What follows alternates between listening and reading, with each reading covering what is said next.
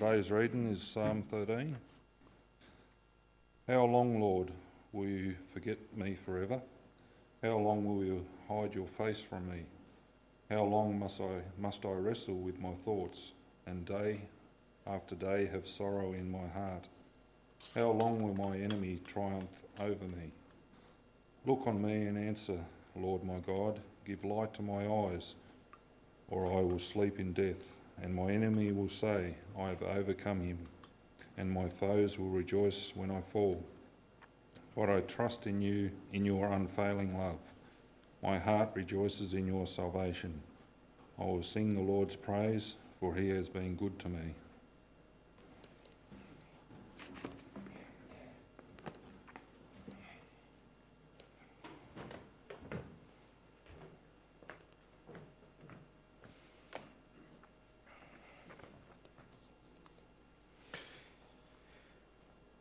Thanks, Pete. Good morning, everyone. I'm Etienne, and warm word of welcome to Mark's. If you're visiting with us this morning, you're catching us on a brilliant weekend, and my word of thanks as well to everyone who participated in what happened out there Friday and yesterday. We are grateful, and it is super, super exciting to see what God is doing and how He's using people in our midst to minister His grace, His goodness, and the gospel to each other. So just so much to celebrate. I want to start by sharing a personal story, I suppose, from our family history. One of my grandfathers on my mother's side was a fantastic man. He was a strong leader. He was a school principal. Eventually went on in the political arena to become a mayor of what is now a fairly sizable city in South Africa. He was a Christian man. He was an elder, strong leader in his church. And at age 12, when I was 12, he passed away. He took his own life. He committed suicide. And it is, to date, still one of the things that bemuses me. What I would give to have a conversation with him. Simply to explore, to crack open with him, particularly as a believer. What went on between himself and the Lord Jesus? What prayers were prayed? How did his relationship with God play out in this? What was obviously for him, and we knew that a long-standing and an ongoing battle. Some of it circumstantial, some of it physical. Where was God? What was prayer like? How did he become so downhearted that there seemed to have been no other option? There's no way that I can know exactly the answers to my questions. But I can know. And I can pass on to you today as we conclude the events of this weekend, what God's Word says to us, what He wants us to do when we are downhearted. And we're not talking about downhearted because the coffee was a bit cold this morning by the time you got to drink it. We're talking downhearted. We've had brokenhearted, we've had wholehearted praise, and this is downhearted. What do we do? What does God want us to do? What does He invite us to do? What does He enable us to do when we are that downhearted? David was a downhearted man, often, very often. And Psalm 13 gives us three things. One author, Montgomery Boyce, gives us three things we see from his life that he did, how he dealt with being downhearted. And I want to just unpack them. First one's the longest, second one's a bit shorter, third one is the shortest but the deepest. All right, what did David do? Number one, tell God how you feel. You know, this is what David did. David went to the table. He, in his downheartedness, in his worst moments, the one thing he always did was he went to the table. He went to God. And here's what he did.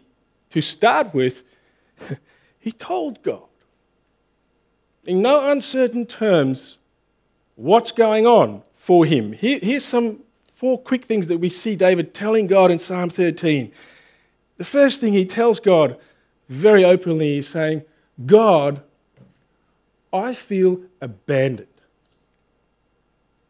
I feel like you are abandoning me. And consider the strength of this, I don't want to say an accusation, but at least a description of how he feels. I'm not saying God has abandoned him, but this is how he feels. 4 times he says, how long? How long? How long? How long? Am I going to feel like this forever? How long am I going to be this downhearted? One scholar writes this, or writer writes this, he says, it's not under the sharpest, but under the longest trials that we are most in danger of fainting.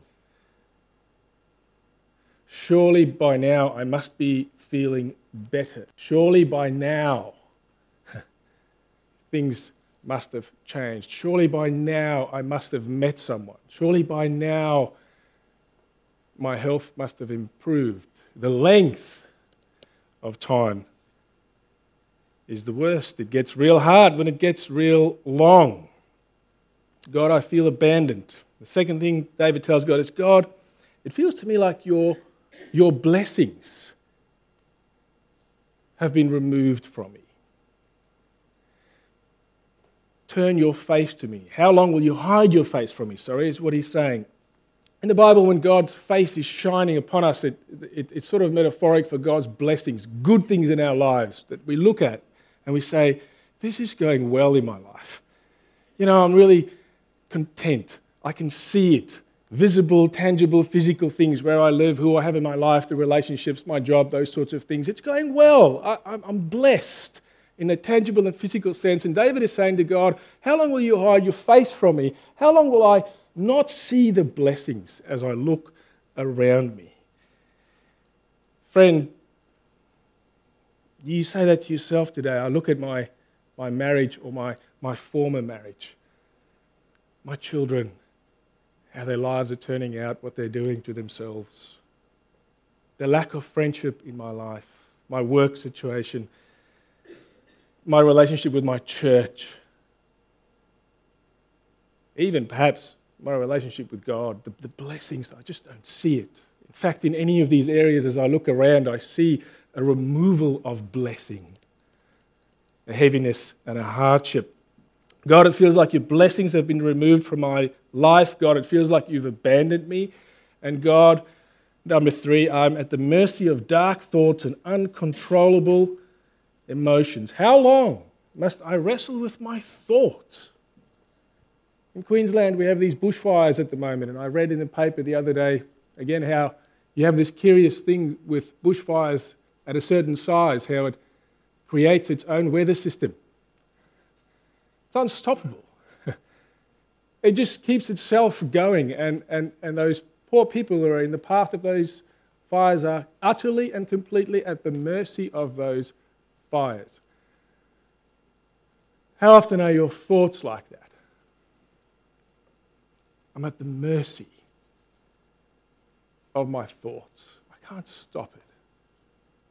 I can't stop wrestling with the feelings of guilt, the feelings of anxiety, the feelings of worry. I wake up in the middle of the night with it. I don't even want to think about this anymore, and I cannot stop. God, I am at the mercy of my uncontrollable emotions. Just a couple of things on that. Martin Lloyd-Jones is a very early person who wrote about this. He just says two things that we should remember. Firstly, I'm quoting, foremost among the causes of spiritual depression is what he called temperament. You know, there is such a thing as personalities who are prone to depression and to anxiety. There is such a thing as the science of mood disorders, and I'm just flagging that you need to look into that if you are forever under the power or the mercy of uncontrollable thoughts and emotions. You know, yes, there is a spiritual side to that, but there is also a physical side, and we need to bear that in mind at this point. So I'm going to throw that out there as a disclaimer. Number two, sometimes we feel like we are at the mercy of our thoughts because of physical circumstances that are just putting us through a season of life that causes this. Lack of sleep, if you've got a young child, is going to make you feel pretty downhearted at times. Conflict in a relationship might do that. If you're overworked and you're exhausted, we may feel this sense of build-up of uncontrollable thoughts and emotions. God, I feel abandoned. I feel that you've removed all blessing from my life, and I'm at the mercy of my thoughts 24/7. And lastly, God, some people are truly out to hurt me. How long must my enemy triumph over me? You know, we have all sorts of enemies in our life. Physical enemies, perhaps, people who want to hurt you. You may have that. You certainly all have the greatest enemy in Satan. You're a target. Lloyd-Jones again, the devil is the adversary of our souls. He can use our temperaments or our physical conditions.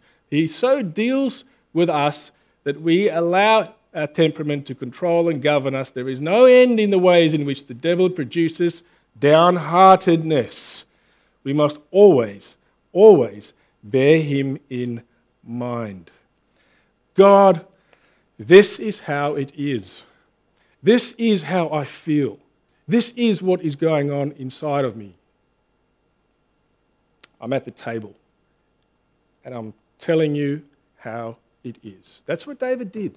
When he was downhearted, it's what he did. It's where he started. But note this. There's no use staying there. We live in a culture where we're sort of, in a sense, we like being in this place. We like complaining, we like whinging, and we like to hover in this place. David never did that. From the dark depths of despair, he did, and we must move. We must move towards the dawn of a new day, and David does that in the second part of the psalm. It moves on.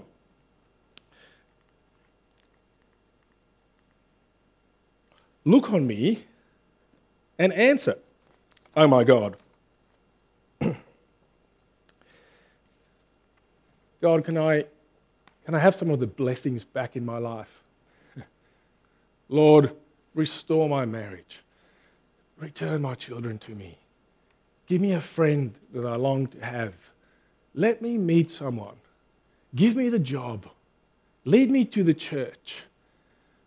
Change things. Heal me. Heal my disease. Heal my relationship. Do something, God. Would you restore to me the blessings that I yearn for, that I seek for, that I desire so strongly? Answer me, O God. Break the silence. Particularly if that's a silence that you find in your life of prayer. May I hear from you again. I think it's Psalm 51, was it, that you guys looked at over the weekend? Restore to me the joy of your salvation. I want to hear from you. Give light to my eyes, otherwise I'll sleep the sleep of death. God, this is what I really want you to do. And can I ask you this morning, do you feel comfortable to ask God? It may seem like a simple question, but too often, I find we waver in our confidence to approach God and to ask Him. The writer of James says you do not have because you do not ask. Sometimes when you ask, you do not ask with faith.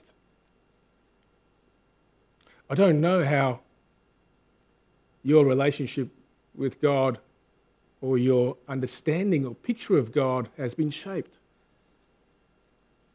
Is He a being that is far off, too transcendent, too great, too far removed to care for you, to hear at the table what you want to tell Him and what you want to ask of Him? He's not. The Lord's Prayer begins with these words, Our Father in heaven. Our, your ours, your mine. This is my place at the table. You're in heaven. You are almighty, supreme, sovereign, and yet you're my dad. I can ask you. I should ask you. This psalm and all of Scripture bids us come to the table and ask, ask, ask, ask. And then we move to the last part of this psalm, which I want to introduce by way of a question. I know there's many of you here who would say to me, you know what? I did come to the table. In fact, I am at the table. I have asked. I've been asking for years and months, my whole life, and nothing's changed. Nothing. I don't see the blessings restored. I don't necessarily see an ultimate full end to the drought or the silence that exists between me and God. Why is that? And what do I do? What is there for me in that unanswered prayer, in those unchanged circumstances? There is something for you. And here's where I believe the psalm gets to its deepest. Psalm 13 is fascinating in its structure. It has 3 parts. That's just not for literary nerds to know. It's actually important. The first part has 5 lines in it. The second part has 4 lines in it. And the third part, which is, I should put it up, this part. I trust in your unfailing love. My heart rejoices in your salvation. I'll sing to the Lord's praise, for He has been good to me. Your English says 4 lines. In Hebrew, there's 3 lines. It goes down from 5 to 4 to 3. You know what that's saying to you? It's saying to you that when we come to the table in being downhearted, when we truly come to the table, when we truly bring our hearts as they are to God, there's movement. It starts with this great sense of anxiety, this flurry of fears, of worries, of concerns, of anxieties. And then as we ask God and we place our requests at His feet, we move to this end place where it gets quiet. But despite all my anxieties, because I leave my requests at your feet, I trust in your unfailing love. There's a quietness there. There's a peace there. There's a rest. One writer puts it this way, beautifully. Please take this in as I read it. This song, Psalm 13, as it were, casts up constantly lessening waves until it becomes still as the sea when smooth as a mirror, and the only motion discernible at last is that of the joyous ripple of calm repose. Church, this is where coming to the table should leave us when we're downhearted. I don't know how long it may take for God to change your circumstances, and I don't know why exactly He allows them to continue for as long as they have. I don't know how long the depression may last. I don't know how long the cancer may be around. I don't know how long the hurtful attempts and attacks on you may continue. I don't know how long the loneliness is going to be your only company, or how long it's going to feel as if God is not talking to you, or how long your children are going to keep making bad choices or go down the wrong paths. I don't exactly know what happened to my grandfather in this area. I will never really know for sure, but here's what I do know. I do know that there is enough supernatural and inexplicable peace and rest to be found in Christ to last you until such a time as He is going to change your circumstances, which He will. I do know, and I'm going to say it again, that there is inexplicable, supernatural peace, contentness, and rest to be found in Christ until such a time as He will change your circumstances. I will wipe every tear from their eyes, is the promise of Jesus Christ. Paul puts it this way when he talks about the times of being downhearted in Romans. He says, not only so, but we also glory in our sufferings, because we know that suffering produces perseverance, perseverance, character, and character, hope. And hope does not put us to shame, because God has poured His love into our hearts. God has poured His love into your heart. There is available to you a strength and a power and a love that is beyond this world. Jesus faced the ultimate abandonment on the cross. He faced the ultimate lack of blessing in His incarnation, the ultimate darkness and uncontrollable thoughts before He went to the cross when He was sweating blood. And He had the worst attack from our ultimate enemy, Satan. And because He's done that, you live by this hope. You are filled with the Spirit. When you are downhearted, you come to the table. You tell God how it is. We ask Him to change our circumstances, and by the grace of God, our hearts may enter to rest in His unfailing love. Let's pray.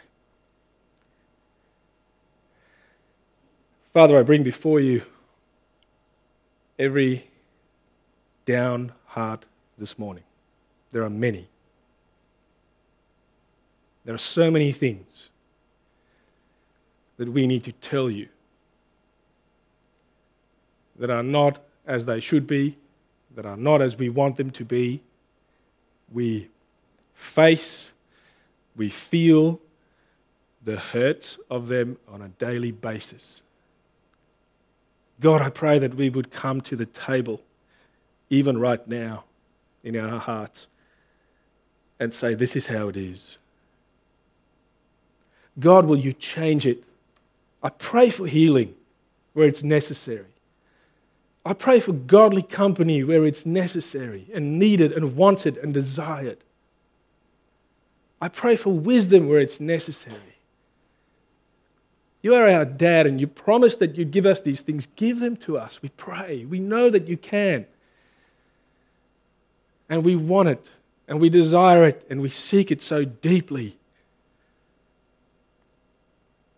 And Father, because we've asked You and because You've heard us and because you receive it, and because you love us, Lord, we receive your peace, your trust. Let us yearn for the day when you, Lord Jesus, will return. Your promise is so firm in your word that you are coming. In fact, you're coming soon. You said, "Come, Lord Jesus," we pray in your name alone. Amen.